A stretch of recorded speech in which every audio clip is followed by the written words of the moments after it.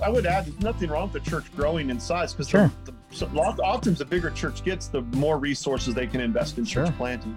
But it's much like, what we teach on, we tell our kids about tithing. If you don't tithe on your first paycheck from the grocery store, you'll never tithe when you're a millionaire, right? And I think the same thing's true of church planting. If you start off when you're running a couple hundred, and if you're serious about planting, if the Lord allows your church to get to 2,000, you're going to have that much more money and that many more people to continue to plant. Welcome to the Send Columbus podcast, a podcast designed to share strategies and stories about planting churches in the city. Your hosts are church planting catalyst Chad Grigsby and Send City missionary Dean Folks. Welcome back to the Send Columbus podcast. I am Chad Grigsby, the church planting catalyst here in Columbus with Send Network, and with me is our Send City missionary Dean Folks. How are you, Dean?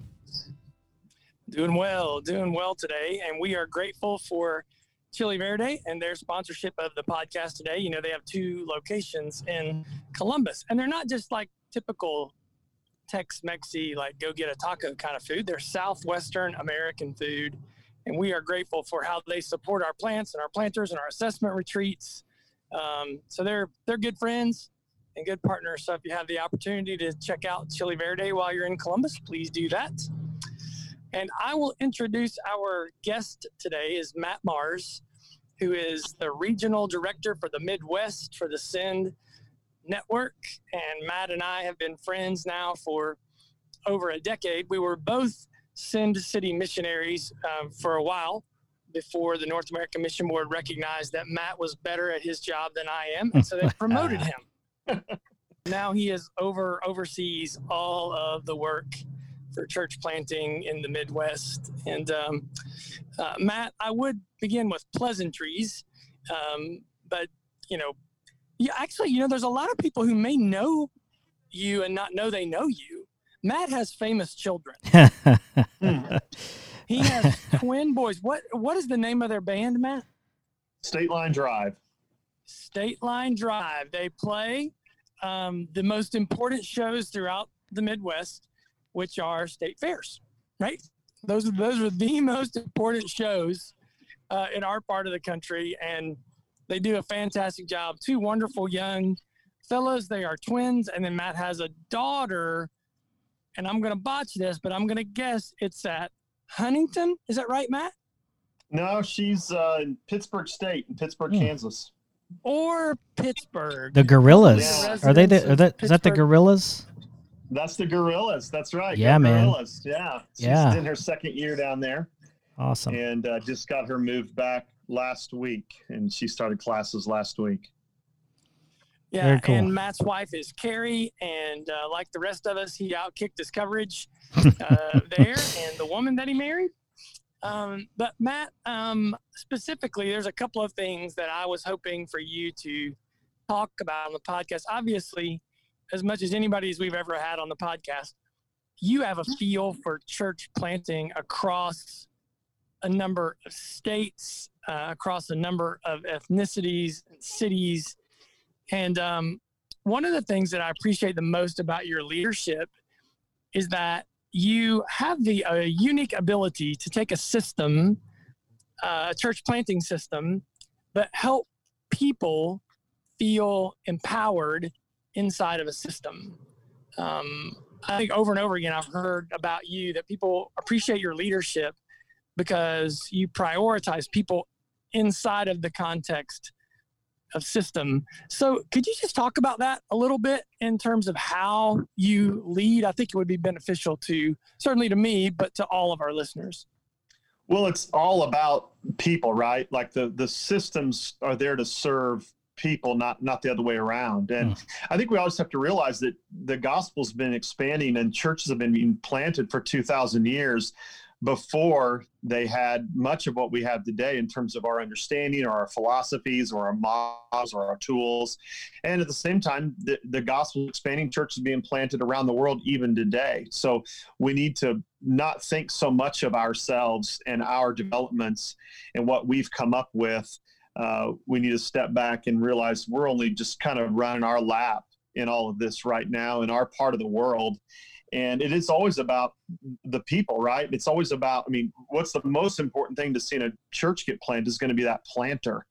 And I think as a pastor years ago, it dawned on me that we had people that you could give them the best room and the best time slot and the best resources to plant a small group. And another guy could plant a small group in a broom closet at 7 a.m. and the thing would blow up. Right. Our education people always make a big deal of models and tools and resources and having the optimal square footage and right. and so forth. But you get the right person and they're going to just make disciples and develop people and gather people. And the same thing's true with church planting. You find the right church planter, and that's 90% of it. I think everyone can be better, but some guys are an 8 is gonna.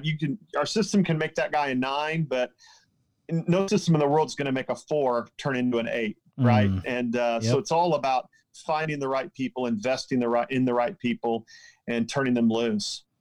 Yeah, that's awesome, Matt. Thanks for that insight. Dean talks about a lot when we meet with a potential church planter that the kind of most important thing in the successful failure of a church plant is the planter and his spouse. So that kind of intangible, who is this? Is he, what kind of competencies does he have? And then what is their emotional, spiritual health? So to echo your thoughts, that's really, really, really great. I think the planter, his spouse, and then the first followers, the first people they put around him, right? Yeah. Because one thing I've learned is people don't necessarily follow leaders as much as they follow the first followers, right? Like yes, it's like I can say, let's go do something. And it's when the first 2 or 3 people say, yeah, we're with you, that then the rest of the people follow. It takes those first 2 or 3, and you got to get not just the right planter, but the right initial team. Who is that guy, his wife, and those early followers that gather around him? I think that's going to set the tone for where it's headed. Yeah, that's great. Just on a little bit of a personal note, I know we kind of started with the church planting stuff, but how did you get into the realm of church planting, and what was your kind of entry point into that? And how did you get to being regional director in the Midwest? Yeah, here's the irony of it. I've never planted a church to be in the role I'm in. And it's always been from the seat of sending church pastor. So that's because you're not crazy, man. That's why you've never planted church. I keep thinking one of these days I ought to, in March will be 25 years that my wife Carrie and I have been at our church, Northland Baptist Church, in one capacity or another. That's awesome. And yeah, 25 years, and I think, gosh, one of these days I probably ought to go plant something. But we keep sending people out, and every time I think, man, I want to go with that group, and we go, nope, we'll stay here and just send out the next group. But one of these days, maybe I'll make that leap and go with one of our teams. But I got involved, honestly. Originally, I was a student in college, and I had to have the second year of Spanish and one other class. I just needed 3 hours of anything. And there was a class immediately following Spanish 2 in the building right next door, and it happened to be a church planting class. I didn't know anything about church planting other than I wanted to go to Spanish, go to one more class, and go home and wrap up this final short semester and be done with college. So that's the only reason. That's my first introduction with to church planting, was just this class looks simple. And that's awesome as far as my schedule goes. So that was my first exposure, and fell in planting, the idea of planting. And then not long after that, it's like very early in my ministry as a pastor, I heard a story of a man whose church had planted a lot of churches, and he passed away suddenly. And over the course of the next year or two, his church that he pastored went down in attendance while all of the other plants continued to grow. And it was just a light bulb that went on, that if I just, step out in front of a FedEx truck today or whatever, I don't know what'll happen to our church that I was leading, but the more churches we had planted, the greater chances that something of what I started would carry on without me.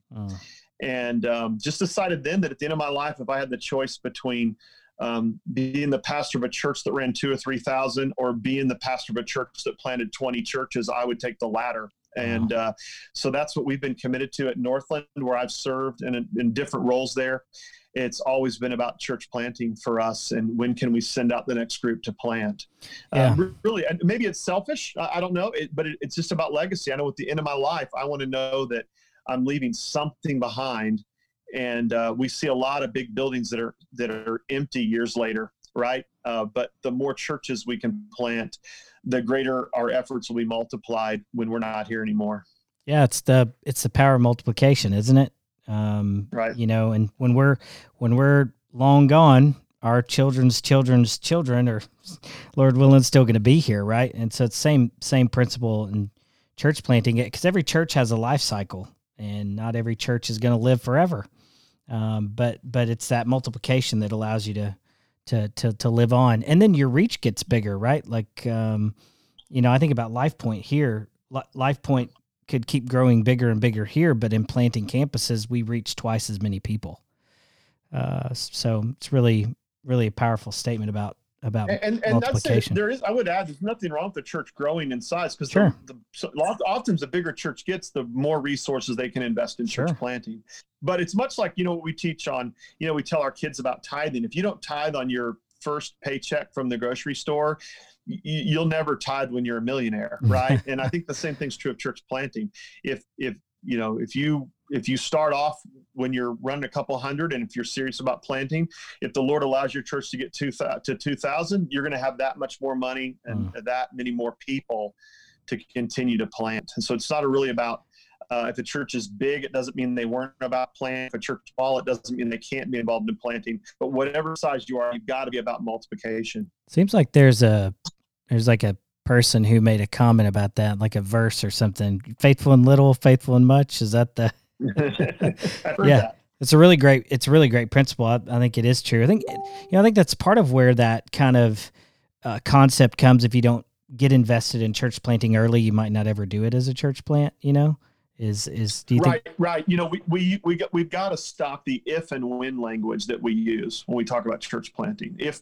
If we get to 300, we'll plant, or when we get our building paid off, we'll plant. That's what I hear so often from pastors is, if this happens, then we'll plant, or when this happens, we will plant. And you just got to strike those phrases from your vocabulary and just say, we're going to plant. Now, sometimes there's a time that's better than another time. A lot of sending churches are tapping their brakes right now because of COVID, because they're just a little nervous about how do we plant in this environment.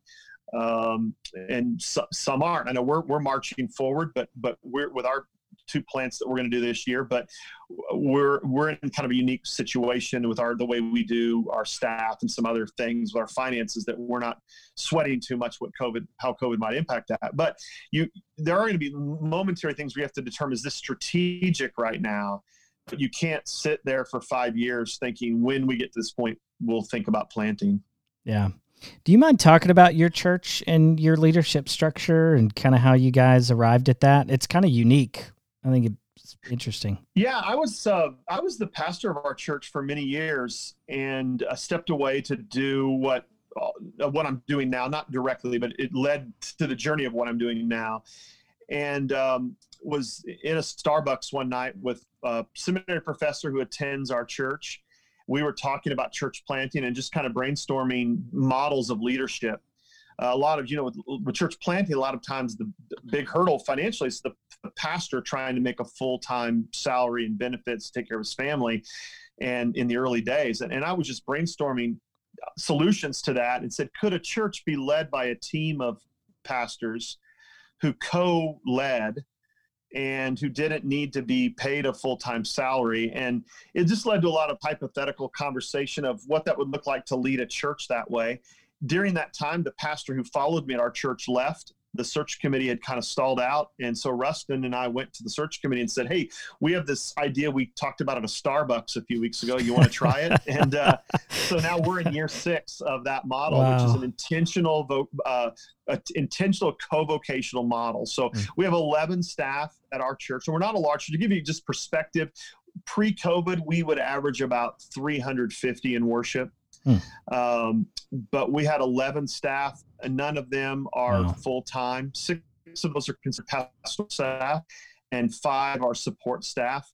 and everybody does something else. And then we just collaborate. And so for that reason, a much smaller percent of our budget is tied up in personnel, and a tiny slice of our budget is tied up in any one person. So it would be pretty easy if you got in a situation where we had to make some adjustments. Somebody could very easily, and really very few of those 11 depend on that money to feed their families. And so most of our 11 could just simply say, hey, don't pay me for a few months. If it ever got into thing like where COVID was, it's either, we're going to have to hit the brakes on some missions things because of it. So it's been a great model for us. There's definitely hurdles to it. And if anybody ever wanted to learn more about that, I could share what we've learned in 6 years of doing it that way. Be happy to tell our story. If anyone said, the main thing we learned is I think bivocational ministry and team ministry have to be married. These guys that are trying to say they're a bivocational church planter, they're just running themselves ragged out there, trying to work a full-time job, lead their family, plant a church.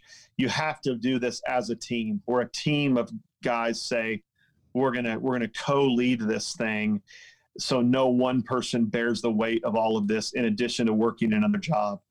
Yeah, no doubt.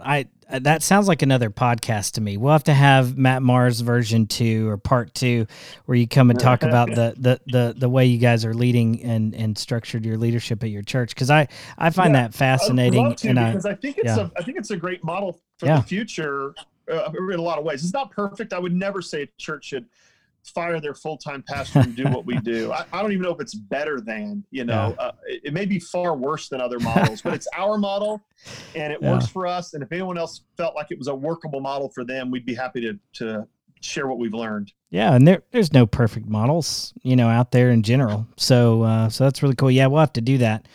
Before we let you go though, can you give us a feel for what kind of churches that we're planting through Send Network in the Midwest right now?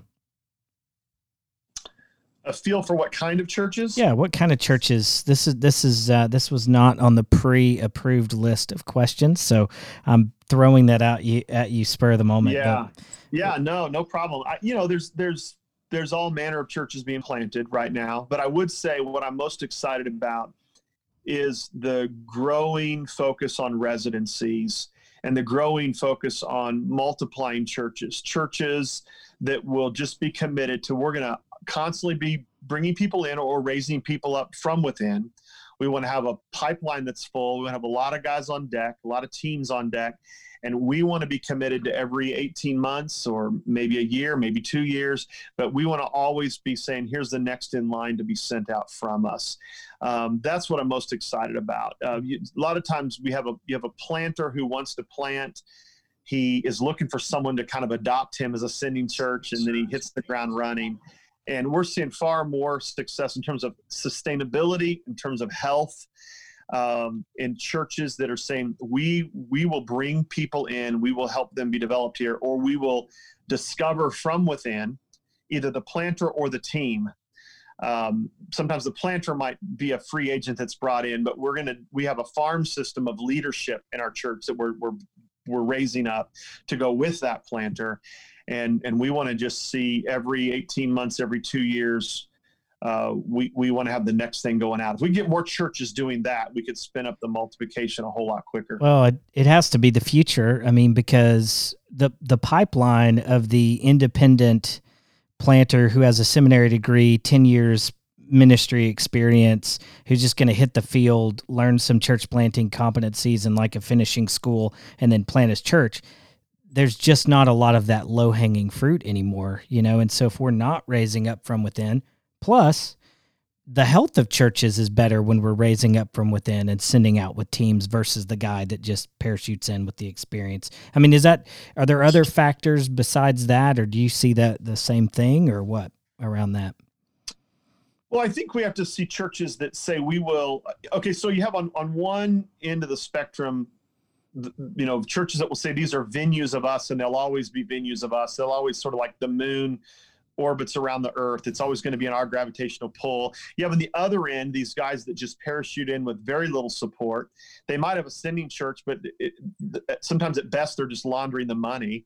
Somewhere in the middle, I think, is this healthy model of you're our kid, and we're going to be responsible for you, and you're going to be connected to us for a while, but eventually you're going to be autonomous. You're going to leave the nest and be on your own. And I think that's what we have to have. We have to have more churches that say, we will plant this and we will walk with this person for 3 or 4 or 5 years until they're really ready to fly on their own. And then we're going to let them fly on their own. That's the other thing I see is churches that have had a church plant that's been a venue of theirs, they finally let it go off and be autonomous. And then that church can begin multiplying itself. It doesn't always, the multiplication doesn't always to spring from that one central multiplying church. Absolutely. Just to carry the metaphor, we have 3 kids. Our sons are 23. They're married now, and we're excited about grandkids. I would have loved to have had 8 kids. My wife was pretty happy with 3, so we held there. At my age, I'm not going to have 5 more kids. So now I've shifted to like, all right, I tell my guys, I want 12 grandkids. Y'all split it up amongst yourselves. You guys work out the math, but I want some grandbaby. Now you're at that. Now I think church need to see it that way. Let's plant have as many kids as we can have, but ultimately our family increases exponentially when our kids have kids. Absolutely. And so we need more churches that are thinking about, I want to be a multiplying church. I want to see churches planted out of us every couple of years. But our long-term dream is to see a bunch of grandkids out there. And I think when we have that heart and that vision, we're going to really see a lot of churches planted. Yeah. And not a lot of churches go beyond that. Let's have kids. You know what I mean? You're talking about level 4, level 5 multiplying churches. We don't always get there. And that's a great vision for saying, hey, don't just have kids, look to have grandkids. We're going to launch out a church, Northside Fellowship. Taylor's our church planter. He's our resident right now. They'll launch sometime between January and Easter. They're not sure yet. But even now, last week we had coffee. We were talking multiplication. We were talking, who's the church planter? When you guys plant, who would be the guy? And what are you exposing that guy to even now? As they haven't even launched their church yet, but I want them thinking about the next one already. Hey, Matt, one last thing before we wrap it up, really around that people philosophy that we kind of started talking about. If you were to say to planters, hey, here is one thing you need to think about in regards to your shepherding role as a planter when it comes to people, what would that one thing be? How would you encourage them? Well, I would say don't ever I had a pastor one time of a very large church that I had lunch with. He had just come from visiting the hospitals. And I was a little surprised that a pastor of that size of a church did hospital visits. And I commented on that. And he said, if you're too big to do little things, you'll always be too little to do big things. Whoa. And that's always struck with me, that I don't ever want to expect anyone to do something that I'm not doing. I want to model everything I'm expecting of our fellow staff or of our church leaders, of our church members, to always be modeling it. And I think if, at the end of if someone ever, described to me and I thought, how would I want to be described? I would really want people to say, man, he was the real deal. Like he did everything that he talked about. And he never called us to do something he wasn't doing. He never put something on. He never lectured anyone on Facebook on something that he wasn't doing himself, or whatever it might be. So I would say, be authentic and don't expect anything of someone that you're not yourself already doing. Are you not an advocate of lecturing people on Facebook? It seems so effective, Matt. I don't understand. Well, I just use that as an example. You'll see a lot of, whether it's a tweet, if it's a tweet or a blog or a sermon or whatever it might be. A lot of us, we have a lot of opinions, a lot of things that we're sharing, but man, are we living it out? Would someone say, man, that gets a lot of likes, a lot of retweets, but I've not really seen that activity in your life.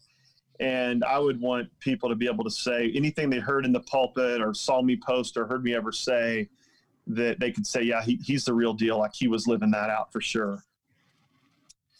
Well, I would certainly say that is true. of you, Matt, and that's why we wanted you to join us today. So we really, really certainly appreciate your time with us today. Chad, you got anything to wrap us up? Yeah, no, just want to say thanks, Matt, and appreciate what you do for Send Network, what you do leading the Midwest. I know as someone who serves in the Midwest, it's just awesome to work with you and get to partner together for multiplication in the Midwest. And yeah, just appreciate you very much. Well, I'm excited to be here with you guys and honored because I'm just excited to see what LifePoint is doing and how you guys model so much of what we've talked about in the last few minutes. You guys are modeling that, and many folks are looking at you. I hear Dean quoted oftentimes by other planters, things they've heard Dean say or they've seen LifePoint do. So I appreciate what you guys are doing to lead the way. Matt, do you ever hear church planters quote me? They're going to. They're going to one day. Oh, thanks so much for your time, Matt. We really enjoy getting to visit with you. Appreciate you sharing your wisdom and experience with us. And yeah, we'll talk to you soon. Thanks, guys. Have a great day. Thanks for checking out the Send Columbus podcast. Be sure to subscribe wherever you get your podcasts and join us next time for another episode.